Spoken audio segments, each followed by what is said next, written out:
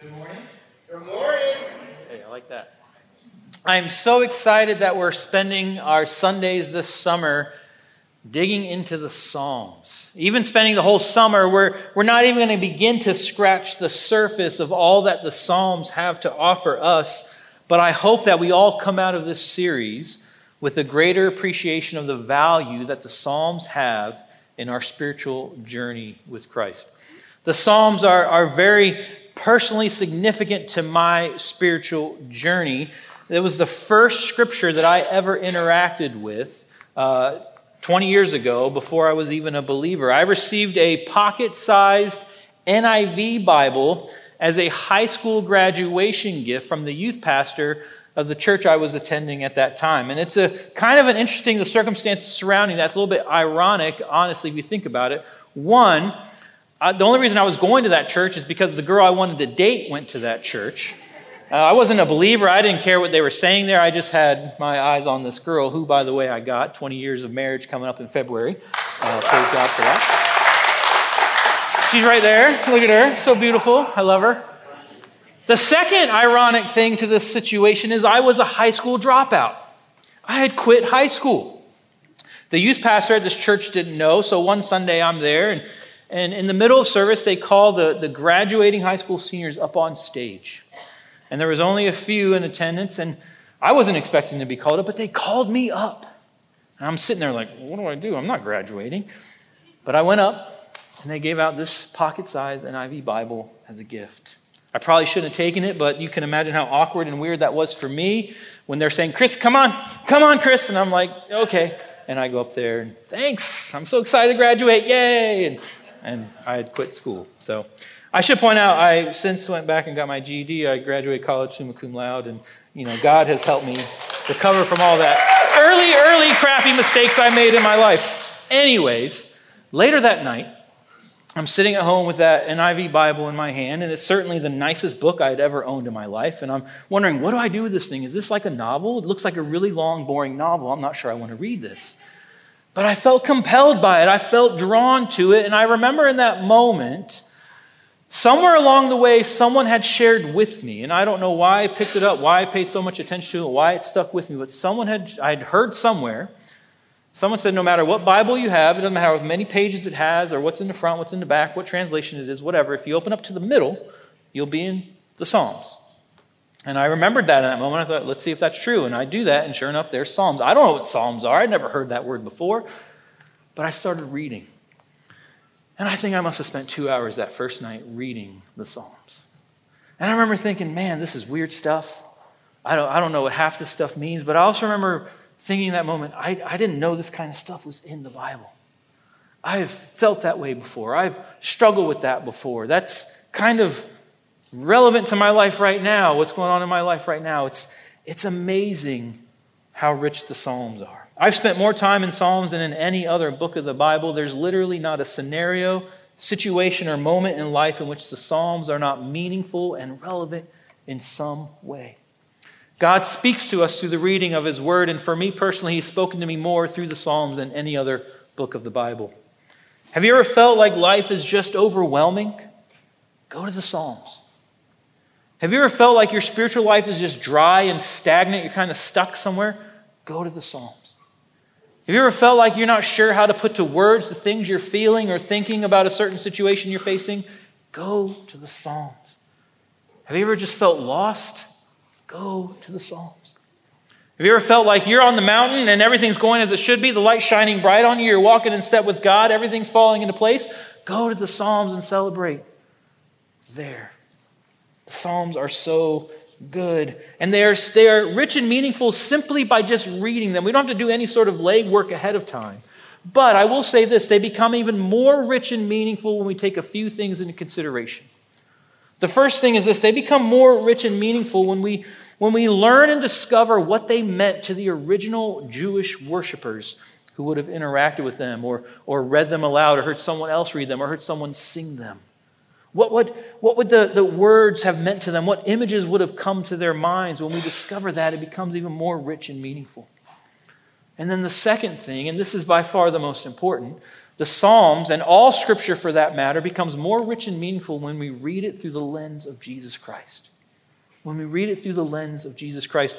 When Jesus declared on the cross that it is finished, he was referring to the fact that everything in Scripture was leading up to that moment in which he died on the cross. It was all building up to that, and he fulfilled everything in Scripture, including in the Psalms. And so the Psalms are loaded with Jesus, and Jesus is so evident in the Psalms, even though his name is never actually once mentioned in the Psalms.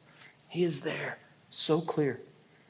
And so what we're going to do today is we're going to look at Psalm 130. If you have your Bibles, you can start turning there. And we're going to unpack this psalm a bit. We're going to look at what it would have meant to the original Jewish worshipers. And then we're going to look at what it means for us today through the lens of Jesus Christ, knowing what Jesus Christ has done, knowing that he has fulfilled everything through his birth, his life, his death, his resurrection, his ascension, and his promise to come back again. So, I'm going to invite us to go to God in prayer briefly before we read the scripture this morning. So I ask you to bow your heads and close your eyes and let us pray. Lord God Almighty, I thank you so much for this opportunity we have to gather together, Lord. And I thank you for your word, God, the truth of your holy scriptures. And I'm particularly thankful for that first Bible I was ever given, Lord. And I'm so thankful that today we have such easy access to your word, God. Whether we want to hold a book in our hands or download an app on our smartphones, God, we can literally carry your word with us every moment of every day. Holy Spirit, I ask that you overwhelm us in this place and open up our hearts and minds to the truth of your word. We pray this in your name. Amen. Psalm 130. Out of the depths I cry to you, O Lord. O Lord, hear my voice. Let your ears be attentive to the voice of my pleas for mercy. If you, O Lord, should mark iniquities, O Lord, who could stand? But with you there is forgiveness, that you may be feared. I wait for the Lord, my soul waits, and in his word I hope. My soul waits for the Lord, more than watchmen for the morning, more than watchmen for the morning. O Israel, hope in the Lord, for with the Lord there is steadfast love, and with him is plentiful redemption, and he will redeem Israel from all his iniquities. So this particular psalm is classified as a song. It was literally meant to be sung. I'm going to do you a favor and not sing it for you today. But just know that this is a song that we just read. It's also known more specifically as a song of ascent. There are some psalms that are classified as songs of ascent, and we know that because what was intended to happen is that Jewish worshipers, pilgrims specifically, as they're on their way to Jerusalem to worship in the temple, they would sing these songs. As they were preparing their hearts and minds to ascend into God's house to worship him there, they would sing these songs. And so they call them the songs of ascent. Pastor Craig's going to unpack that for us more in a few weeks, so I won't get into that too much. But for the original Jewish worshipers, this psalm, when they sung it or heard it sung, the words, it would have taken them on this proverbial journey. It would have transported their hearts and minds to these different locations. These lyrics would have painted mental pictures for them about what God was doing or what they were waiting for God to do in their lives. Have you ever listened to a song, or do you have a song that when you hear it, you just go somewhere else in your mind? It just brings up memories of all this other stuff, and you just are instantly transported there. That's what this would have been like for the original Jewish worshipers. And when we consider these locations and the meaning behind them through the lens of Jesus Christ, we see that Jesus has changed everything. And the whole meaning and significance of the psalm just opens up even more because of Jesus Christ. So we're going to break down this psalm. We're going to go in our hearts and our minds to each of these different locations. We're going to explore what it would have been like for the original worshipers and what it means for us today because of Jesus Christ. And so let's start with verses 1 through 2. It says, out of the depths I cry to you, O Lord. O Lord, hear my voice. Let your ears be attentive to the voice of my pleas for mercy. This psalm begins right away with a sense of desperation. This is not some casual call out to someone. This is a desperate cry from the depths to God. Someone desperate for rescue. For the original Jewish worshipers, this language would have painted for them a picture of someone drowning in the sea. Near death, drowning in the sea. I'll share a little bit of the psyche of Chris Taylor for you this morning. I'm going to get vulnerable and open. My deepest, darkest fear in life is deep, dark water. It scares the crap out of me. Terrifies me. And that's interesting because for 15 years I lived on the coast of Maryland and Delaware, so I've spent countless hours swimming in the ocean. I love it, but it scares me to death. Just a week and a half ago or so, I was on a boat in the deepest, darkest part of Canandaigua Lake, diving off the boat into that water, looking down, scared to death, but having a blast. It's interesting. But that's me. That's a bit of me. And so this scene is just, for me, really intense. To think about someone drowning at the bottom of the sea, trapped down there, desperate to be rescued, just desperate. That's intense, right? Picture that if you can. This is the picture the psalmist paints for us. And in the midst of the drowning, the psalmist is pleading with God to hear his voice, to hear his pleas for mercy. Have you ever screamed underwater? Have you ever yelled underwater? You create a lot of bubbles, but no one outside the water is going to hear you. There's no sound outside above the surface of the water. And so we have this picture of someone crying out and no one hearing them. And the word for cry that the psalmist uses signifies a cry that has been going on for a long while, becoming more and more desperate over time, crying out to any who might hear. But it's not until the cry is directed to the Lord that there is any hope of being rescued. Have you ever been there in life? Drowning in despair, just feeling like everything has just sucked you down and you cannot get out. From this song and the psalm, we learn that God is the way out.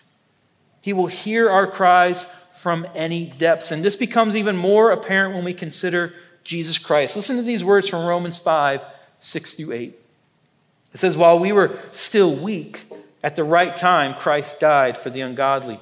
For one will scarcely die for a righteous person, though perhaps for a good person one would dare even to die. But God shows his love for us in this, that while we were still sinners, Christ died for us.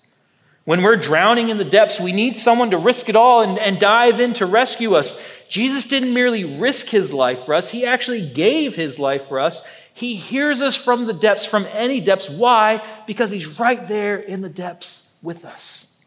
That should be a source of immense hope in our lives. Jesus Christ has rescued us from death to life. He's rescued us from death to life. Let's move on. Psalm 130, verses 3-4. If you, O Lord, should mark iniquities, O Lord, who could stand? But with you there is forgiveness, that you may be feared. So now the psalmist takes us from drowning in the depths of the sea to facing judgment in a courtroom. The original Jewish worshipers, when they heard the words like iniquities or forgiveness, they would have known this was legal judicial language that was being spoken. So their minds would have gone to a court or a trial. Now, thankfully, I've never been in this situation, but I imagine it must be very frightening to stand before a judge and hear the words, guilty as charged. Guilty as charged. And this is the picture the psalmist is painting for us, but much more intense than that, much more than just one charge. Imagine someone calling out everything you've ever done wrong in your entire life, every single mistake you've made, every single sin you've committed, every time you've wronged someone. Imagine someone calling those out. And along with each one of those, declaring a punishment that you must serve to make up for those things. That's what's happening here. That's what's happening here. The psalmist reveals a remarkable truth, though, in this. A truth that separates the one true God of the Bible from any other gods that are ever thought of. And the psalmist reveals this truth through a rhetorical question. The psalmist says, if God marked our iniquities, if God kept a record of our sins, who could stand? Who could stand? Who could stand up, let alone walk away innocent? The reality is no one could, but the amazing truth is God does not do that. God doesn't keep a record of our sins. He doesn't keep track of all of our iniquities. In fact, we are more likely to remember our past sins and mistakes, and we're far more likely to remember the past sins and mistakes of other people, way more than God does. We have a much longer memory about those things than God does. And in fact, because of Jesus Christ, we actually know what has happened to our record of sins. We know what's happened to it. Listen to Colossians 2:13 through 14. It says, "And you who were dead in your trespasses and the uncircumcision of your flesh, God made alive together with him, having forgiven us all our trespasses, by canceling the record of debt that stood against us with its legal demands. This he set aside, nailing it to the cross." God says, I don't keep a record of sins. I've taken that record of sins and it's been nailed to the cross in Jesus Christ. That's amazing to think about. It just blows my mind to think about that. And the psalmist, he goes on to say something interesting. He says, because of this forgiveness of God, God should be feared. I want to pause there for a moment because sometimes I think we hear something like that, like fear the Lord or fear God, and it can be hard to understand what is meant by that. But throughout human history, there is a long list of very powerful people using their power in very evil, wicked ways. But here we have God with all this power, the most powerful being in the universe, the power to know the sin of every single human being who's ever lived, the power to punish us for every single sin we've ever committed. And instead of using his power in that way, what does God do? He uses his power to nail our sins to the cross through the death of his son and forgive us of our sins. That's amazing. The fear that the psalmist speaks of is a deep respect, a sense of awe at the power, majesty, and mercy of our God who wipes away our sins and offers us forgiveness instead. I remember early on in my spiritual journey, for a few years after I accepted Christ, I remember often being riddled with this guilt that led to immense shame. This guilt that led to immense shame. I remember thinking, I'm not worthy of the forgiveness that God has given me. I'm not worthy of the death that Jesus suffered for me. I'm not worthy of it. And it led to this guilt that led to immense shame.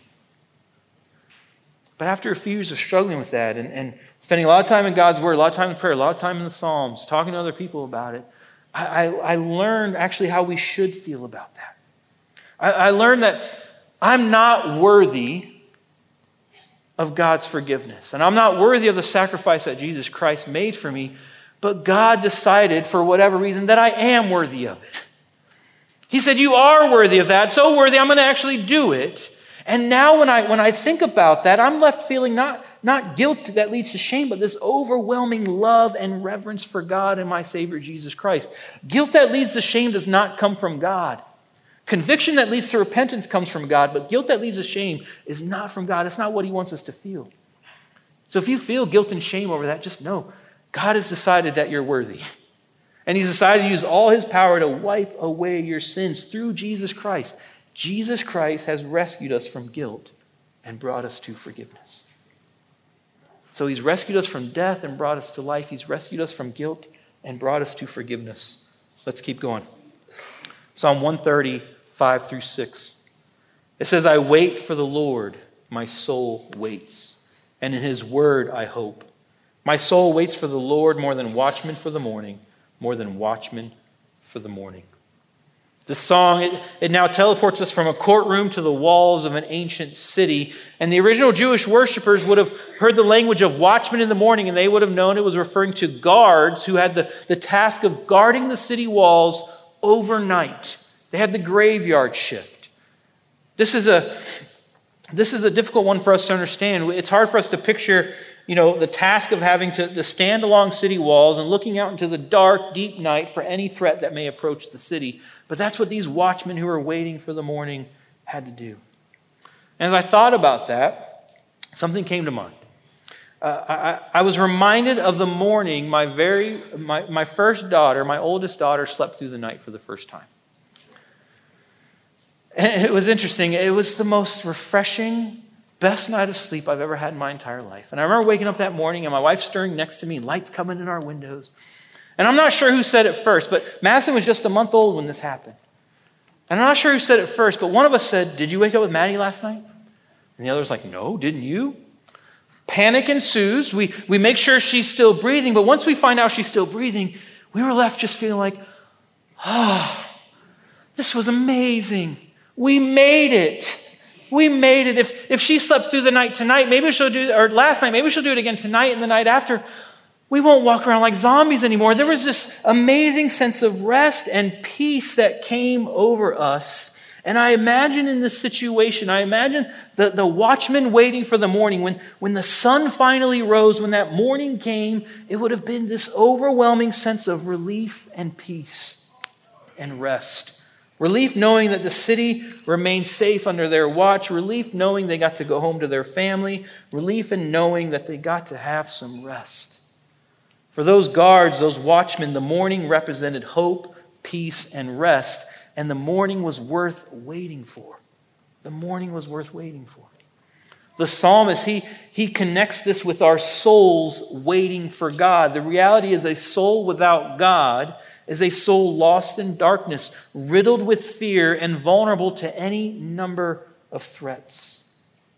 And the psalmists and the original Jewish worshipers, they were waiting in the depths of their soul for God's redemptive work, for their Messiah to come. Now, if we think about this through the lens of Christ, guess what? We don't have to wait anymore. Jesus has come. We have received our Messiah. The morning has come in our lives. And that for us is, we can't even describe what that's like. We're no longer stuck in the night. The glorious morning of Christ has come. Listen to 1 Peter 2:9. It says, "But you are a chosen race, a royal priesthood, a holy nation, a people for his own possession, that you may proclaim the excellencies of him who called you out of darkness and into his marvelous light." We are citizens of God's kingdom, and no darkness can lessen the light that shines there. The walls of God's city are perpetually safe because Jesus has rescued us from darkness and brought us into the light.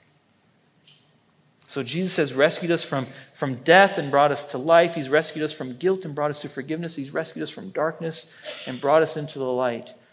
And let's go on to the last two verses of this song, verses 7 and 8. It says, "O Israel, hope in the Lord. For with the Lord there is steadfast love, and with him is plentiful redemption. And he will redeem Israel from all his iniquities." So lastly, we're now taken from the dark walls of this ancient city to the slave market in a foreign land. When the Jewish worshipers would have sang lyrics or heard lyrics about redemption and redeeming Israel, their minds probably would have first gone to their ancestors who spent centuries as slaves in Egypt. The history of slavery was rooted into the Jewish people in their learning. They learned about their ancestors and how they suffered for hundreds of years as slaves in Egypt. And if you think about that, this song, the verse of this song is about people being rescued or taken out of a hopeless, desperate situation. The Israelite slaves in Egypt had absolutely no way to rescue themselves. Egypt was the greatest empire known to land. They had the most powerful army in the world. The Israelites literally had nothing except they had all they needed because they had the King of Kings and the Lord of Lords. Apart from God, we are enslaved to sin. And that is the worst type of bondage. There is only one source of freedom for us, and that is God. That is God.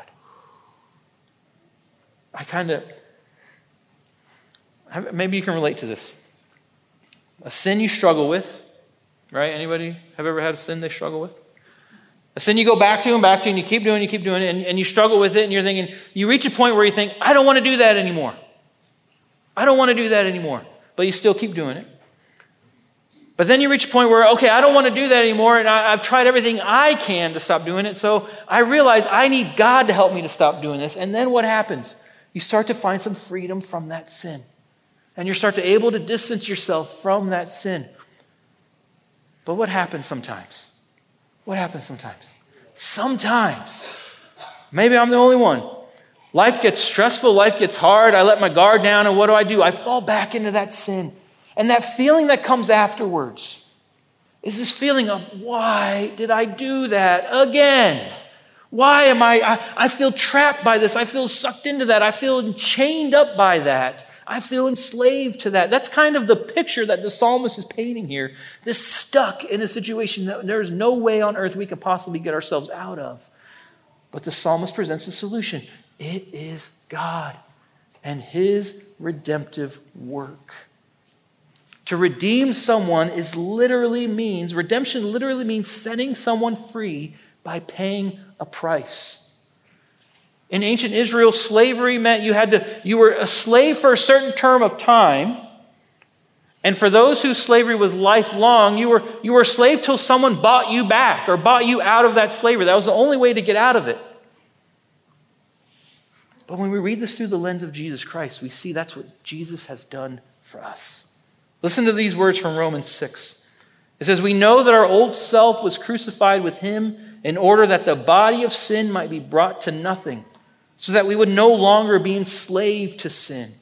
But now that you've been set free from sin and have become slaves to God instead, or slaves of God, the fruit you get leads to sanctification and its end, eternal life. For the wages of sin is death, but the free gift of God is eternal life in Christ Jesus our Lord." For our freedom from slavery, there was no violent revolt needed. There was no need for a war to be fought in order to gain freedom. What was needed was one man, Jesus Christ, dying for all people to experience that freedom. Jesus paid the price to rescue us from slavery and bringing us into freedom. That's what we get from this psalm. That's what we get. We see the richness of Jesus Christ and what he's done in us. And if we're followers of Christ, we have been rescued from all of these terrible locations and situations. But we may still find ourselves in seasons like these, during our spiritual journey. We all find ourselves in these proverbial spots from time to time. The question is, do we stay there? Do we try to figure things out on our own? Or do we trust in Christ? Psalm 130 is all about the reality that comes, the amazing things that come from trusting in God. Crying out to him from the depths, waiting for him in the morning, trusting in him to be forgiveness of sins, trusting for him to buy us out of slavery. As the original worshipers sang this song, it would have strengthened their hope and trust in God, and it can do the same for us. I want to share just a few things that we get from this psalm, a few steps we can take, a few decisions we can make right now, beginning today, that'll help us trust in God and help us experience what the psalmist describes here. First is seek God first. Seek God first. The psalmist doesn't try to swim up on their own. They can't get out of their jail sentence. They can't make morning come any faster. And they certainly could not set themselves free from bondage. There was only one solution, and that was God. We need to seek God first. If you're sitting here and you've not yet even said yes to Jesus for the first time, you need to seek God now. Don't wait another minute. Make that decision now. Make that decision now. All we can do is seek God. We need to seek him first. The second thing, we seek God first, then we repent to God. We repent to God. I think it's too easy for us to take God's forgiveness of our sins for granted. One way to stop doing that is to repent of our sins, not just once, but daily. Daily repentance. It'll keep the reality of Jesus' redemptive work on the cross fresh in our hearts and our minds. It'll constantly remind us, God, you've forgiven me of my sins, and here's how you did it. I'm not worthy of it, but you've decided I'm worthy of it. Thank you, Lord. Help me not to sin anymore now. That's what repentance is all about. Seek God first, repent to God. Wait on God is the third thing. Wait on God. How often does our impatience lead us to trying to take matters into our own hands and just making a mess of things? God is worth waiting for, and he is always on time because his timing is always perfect. When we wait for the morning will come. And with that morning comes hope and joy and rest and peace. And finally, as the worship team makes their way back on stage, what we get from this psalm is a very clear instruction to praise God always. Praise God always. The last two verses of this psalm are all about praising God. Praising God for his steadfast love and his plentiful redemption. God is always worthy of praise, and when we are constant in praise, then we are constantly reminded of the goodness and glory of God. We're constantly reminded of the goodness and glory of God. Let me ask you this question. Is God worthy of your praise? Has he rescued you from life to death, or from death to life? Has he? Yes. Has he rescued you from guilt to forgiveness? Has he rescued you from darkness to light? Has he rescued you from slave to freedom? So is he worthy of your praise? Yes, every moment of every day. So we're going to close out our time together praising God. I'm going to invite you all to stand up as you're able. Stand up. The worship team is getting ready to sing a song that was introduced last weekend, and it's all about, I want you to listen to the words of the song, do what it says. Declare your praise to God. Celebrate what Jesus has done in your life. Celebrate what Jesus has done in your life. We're gonna pray, and then we're going to praise together. Let's pray. Lord God, thank you so much for your love and for the fact that you use your power, God, not to destroy us, not to hold us down, not to punish us for all our sins, but you use your power to create a way for us to be set free, to be rescued. You used your power not to send down destruction, Lord, but to send down your Son to rescue us. I pray for any of those who are here now or watching online, Lord, if they have not yet accepted you as their Lord and Savior, I pray today would be the day of their salvation. I pray that today would be the day they say yes to you. And for all of us, Lord, who've already made that decision, may we recognize what you rescued us from, and that no matter what situation we face, if we let you, God, you will rescue us. And so, Lord, overwhelm us with your presence right now. We give you all the praise and the glory, Lord, because you are worthy, and it's the least we can do, God. We pray in your name. Amen.